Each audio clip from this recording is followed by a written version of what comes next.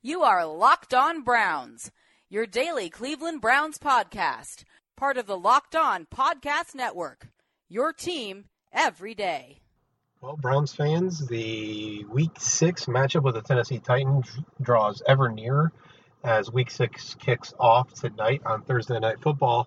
And it looks like we know who the starting quarterback is going to be for the Cleveland Browns, and that is one rookie, Cody Kessler. And I think for many Browns fans, especially as we look at the fact that Josh McCown and Kessler are both healthy, I think many Browns fans have to be maybe even excited that when faced with the decision between Josh McCown and Cody Kessler, that Hugh Jackson looks at that and says, yep, Cody Kessler is my guy. And the reason we have to be excited about that is we know what happened in Week 2. You know, Week 1, Robert Griffin III gets hurt, and the Browns have a decision to make between Josh McCown and Cody Kessler, and we know they picked Josh McCown. Some of that was due to leadership. A lot of it was due to the fact that many, including the Browns staff, seemed to really believe that Cody Kessler was not ready to really compete. You can remember the energy from Browns fans when McCown went out. That oh my goodness, Cody Kessler is going to be terrible. We're going to have no chance. I know I thought it. I thought it based on what we saw in preseason. I thought it based on what kind of the coaching staff had kind of said about Kessler. I thought it based on kind of my review of Kessler coming out of college.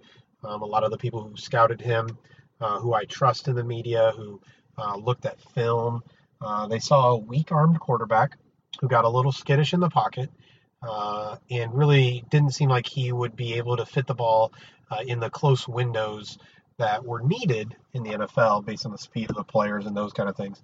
Instead, we know what we saw from Cody Kessler. We didn't see a lot of deep balls. We saw a struggle with the arm strength still, but not to the extent that I expected, probably not to the extent that you expected. We saw a ton of completions, a lot of accuracy. Again, was he perfect? No. And I think a lot of people want to kind of attack Cody Kessler and his play so far because he wasn't perfect, because we didn't see some type of upside that told us, oh my goodness, this guy is going to be amazing. But I don't think you saw that from a lot of rookie quarterbacks. I'm not sure Russell Wilson's rookie year showed you, oh my goodness, this is going to be the guy. I think you saw spurts of it. I don't think Andy Dalton, Andrew Luck even, some of those kind of quarterbacks, I don't think you saw quarterbacks who blew you out of the water. Now, obviously, all of the Browns fans are going to compare Kessler to Carson Wentz, who went into a system that really seemed to work out perfectly for him, had some talent around him, especially on the offensive line, and then it really was supported greatly by the defense. And so comparing Cody Kessler to Carson Wentz wouldn't turn out real well for the Browns. But what about Jared Goff? Goff, someone who very honestly I saw head and shoulders above Carson Wentz, hasn't seen the field for the St. Louis Rams as the number 1 overall pick for a lot of reasons. The Rams and the Browns are in different places in their development, but Goff hasn't seen the field. And so while it's easy to look at Carson Wentz and say, man, the Browns missed out, the reality would be is if the Browns had the option between Goff and Wentz, they would have chosen Wentz. They would have chosen Goff and left Wentz again for the Eagles or whoever else would have traded for him. And so I think comparing Kessler to some of the other rookie quarterbacks, you look at a Dak Prescott, look at his numbers, look at how he's playing the game. It's a lot of what we've seen from Cody Kessler. Even though he's kind of a bigger, strapping kind of quarterback, he's not pushing the ball downfield very well. For someone who has Dez Bryant on his fantasy football team, I can tell you, he's not getting Dez Bryant involved. You're not talking about, if you want to compare Cody Kessler to Carson Wentz, fine, he's not going to turn out real great. But if you compare him to some of the other rookie quarterbacks and even Jared Goff, who hasn't been on the field, I think you see some things from Kessler that have to at least excite you that the Browns have maybe a top 20 kind of quarterback down the road. Again, for me, Kessler could be a good quarterback. Again, a top 20 quarterback. I don't think he can ever be great, but that doesn't mean he's not quality. And I think the fact that Hugh Jackson, faced with Josh McCown, who all the players love and who's got this heart and this effort and this drive and all of that kind of stuff, faced with playing McCown, who the players love and get behind, and who knows the system and is just smart and doesn't turn the ball over, has a little bit of bigger arm, and Kessler, who doesn't have a big arm, is a rookie who I think the veterans are starting to respect. Jackson went with Kessler. Now, it could be that McCown's arm is farther behind where Kessler is. That's very possible. It's understandable. But I think for Browns fans, we have to be at least excited. The Browns haven't had a good quarterback in a long time. And so Kessler looks like he could be good, even if he's not great. And at this point in time, I think Browns fans, we have to be very, very honest. That could be good enough. And so we have to be okay with that. We have to figure out a way to be okay with a Cody Kessler-like quarterback to at least get us by, whether that's this season or whether that's the next couple seasons a la Andy Dalton, to see if he can at least take us to where the Bengals are. I, for one, hope that the Browns look at Kessler as a very, very good backup quarterback who can start at different points in time, but that they're not satisfied with good, because you know that I believe that good gets in the way of great. This weekend, it looks like Cody Kessler is starting. That's good for the Browns. That's good for his development, where they see him, and obviously, hopefully that's good for his health. Without Joel Bitonio, who knows what the Browns' offensive line is going to look like. If Joe Thomas, who sat out a couple of practices, hopefully it's just rest for the aging veteran. It's important to just keep him healthy. But I think throwing Josh McCown to the sacrificial lambs is also not fair to McCown in his age and all of that. So Browns fans, it looks like we're going to get another dose of Cody Kessler, a rookie quarterback, maybe not who we wanted, but definitely someone who has impressed many people with his play so far. Obviously, Browns fans know that it is football season, and it's here. It's a season like no other for Browns fans, except for the NFL draft. So football season is here. Get in the action. Play like the pros at mybookie.net. It's the most exciting online experience for sports fans. MyBookie features real Vegas odds and incredible player props on every football game. Who knows, Browns fans? Maybe there's a prop on whether Cody Kessler is going to make it through the whole game. Has the game already kicked off? MyBookie has live in-games with odds updated in real time. It's never too late to make a play. And MyBookie has been optimized for smartphone users for nonstop action on the go. Go online, type MyBookie into your browser and sign up today.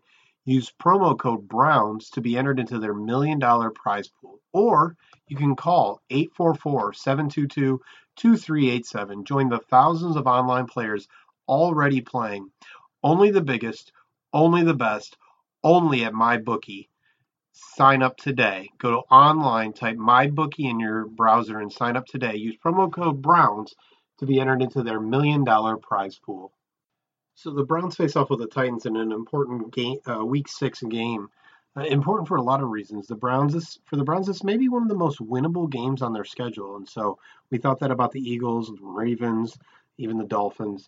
But I would say, looking forward, the Browns don't have a lot of winnable games on their schedule. And so the Tennessee Titans are an important game for the Browns. They're also important as the Browns look at the draft picks that they're owned by the Titans. And so obviously the Browns winning lowers their overall draft picks, but beating the Titans raises the Titans pick that they get in the second round this year. And so I think it's an important game for those two reasons. One, it's winnable, but also just kind of how it'll affect kind of draft picks overall. Overall, for draft picks, obviously the Browns losing is probably better. Any wins pushes them farther away from the number one overall pick. And whether the number one overall pick is used for a quarterback to compete with Cody Kessler and then replace him because they think they found someone who they think is great, or it's to get the best player on their board, whether that's Myles Garrett or another player, or it's to trade down. Obviously, there's far more value at pick number 1 than there is at pick number 3, 4, 5, 6, wherever the Browns could land, depending on how many wins they have. But I think for the Browns and their kind of idea of expecting to win, a win is more important than draft pick kind of positioning. A 0-16 season is really hard to fight off. The Lions took a while before they were able to kind of get rid of that stigma. And so facing off the Titans, I think the most important piece on both sides of the ball is going to be in the trenches. So we know about the Browns' injuries on the offensive line, but it's important to start with the Titans' offensive line. As we know as Browns fans, the Titans traded up with the Browns from 15 to 8 so they could draft Jack Conklin 8th overall, and they have slid him in at right tackle, and he's actually performed very, very well. Whether he was worth what the Titans gave up to get him is a different question, because then you have left tackle Taylor Lewan, who is very good, got some back and forth kind of issues, isn't always consistent, but is very, very good. And then center Ben Jones and right guard Chance Warmack just really give them a really, really good, at sometimes great, offensive line for Marcus Mariota, DeMarco Murray, Derrick Henry, to run behind, to protect Mariota when he goes to pass. Just a lot of talent on that offensive line, which will make things tough for the Browns. In Ray Horton's kind of all-or-nothing defense, an offensive line that can stonewall the pass rush, even when the Browns bring a fifth and sometimes sixth defender, will be huge for them to allow open running lanes as well as openings for Marcus Mariota to make some plays. And then on the defensive side of the ball, the Titans aren't terrible. I know that doesn't sound like a strong statement, but Jarrell Casey is a very, very good defensive lineman. Al Woods, not bad, though he is out this week. So at nose tackle, maybe in the middle, the Browns will be able to attack, depending on who's playing center. It looks like Cameron Irving will. But then Derek Morgan, Brian Orakpo provide a lot of pressure from the outside, can really get after the quarterback, even if their sack numbers aren't great. It really will be the line of scrimmage that will decide this game. The Titans have shown the ability to run the ball at a very, very high level. And so at that level, the Browns need to be able to really be stout against that solid offensive line. Right now, DeMarco Murray is second in the league, 461 yards rushing, behind Ezekiel Elliott in Dallas. What they have in common is their offensive line. Zeke's offensive line with the Cowboys is very good. A lot of studs on that offensive line.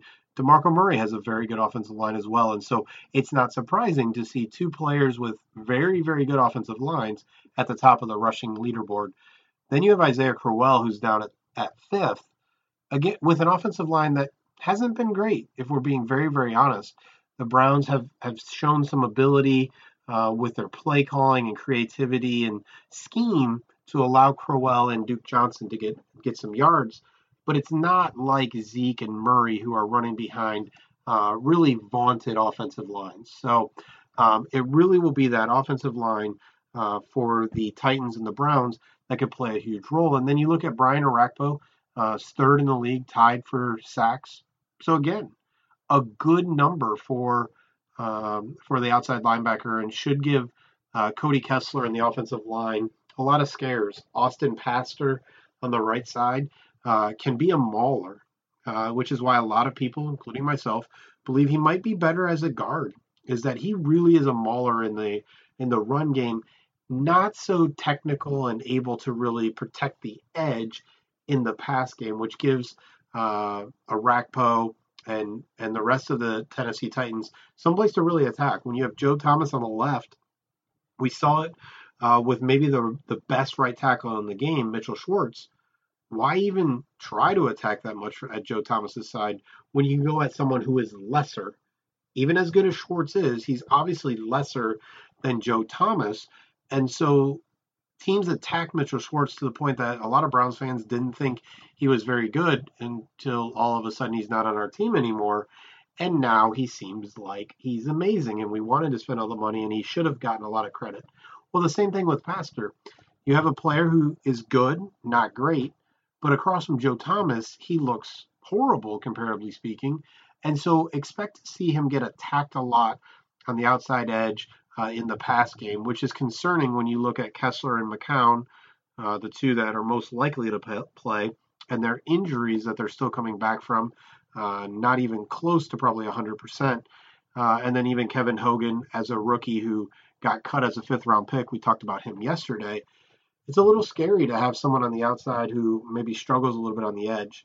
Hugh Jackson likes to create a lot of mismatches, and so helping Pastor isn't always kind of in his wheelhouse, isn't really in the playbook as much as it is to get players out into routes to pressure the defense into something. And so this week, this Sunday, I think the game comes down to the trenches, which is true a lot of the times. It's hard for fans, even for me watching the game, often to see how the trenches can play that huge role.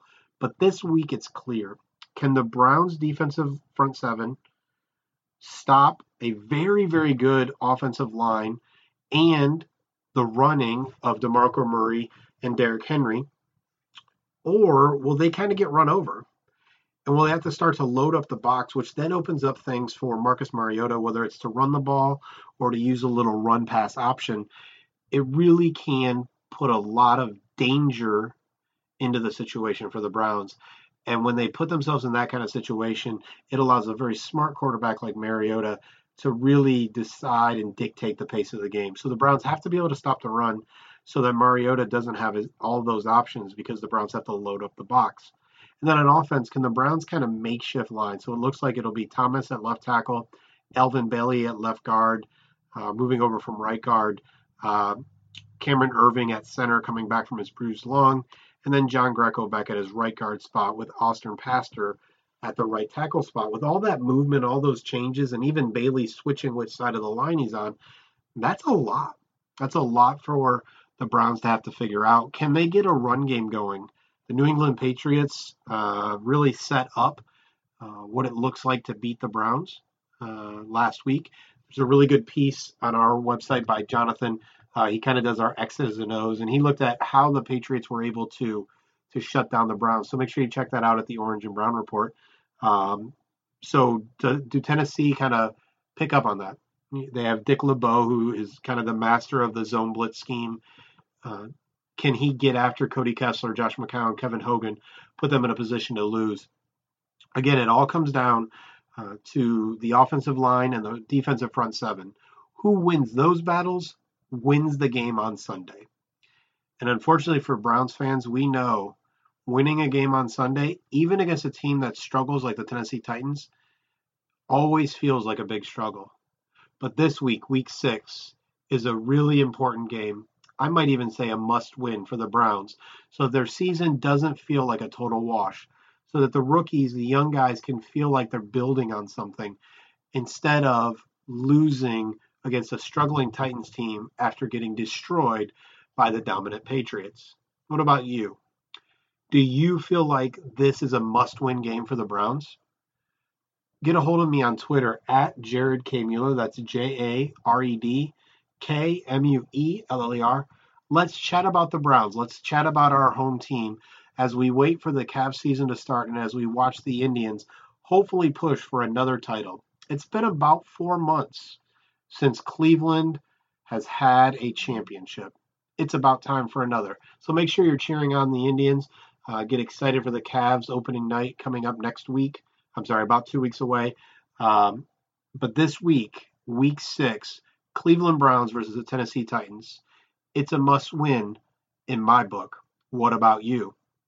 Thanks for stopping by to the Locked On Browns podcast. We are a part of the Locked On Podcast Network, the largest growing podcast network in the nation. So, again, get a hold of me on Twitter at Jared K. Mueller. And thanks for stopping by, and go Browns.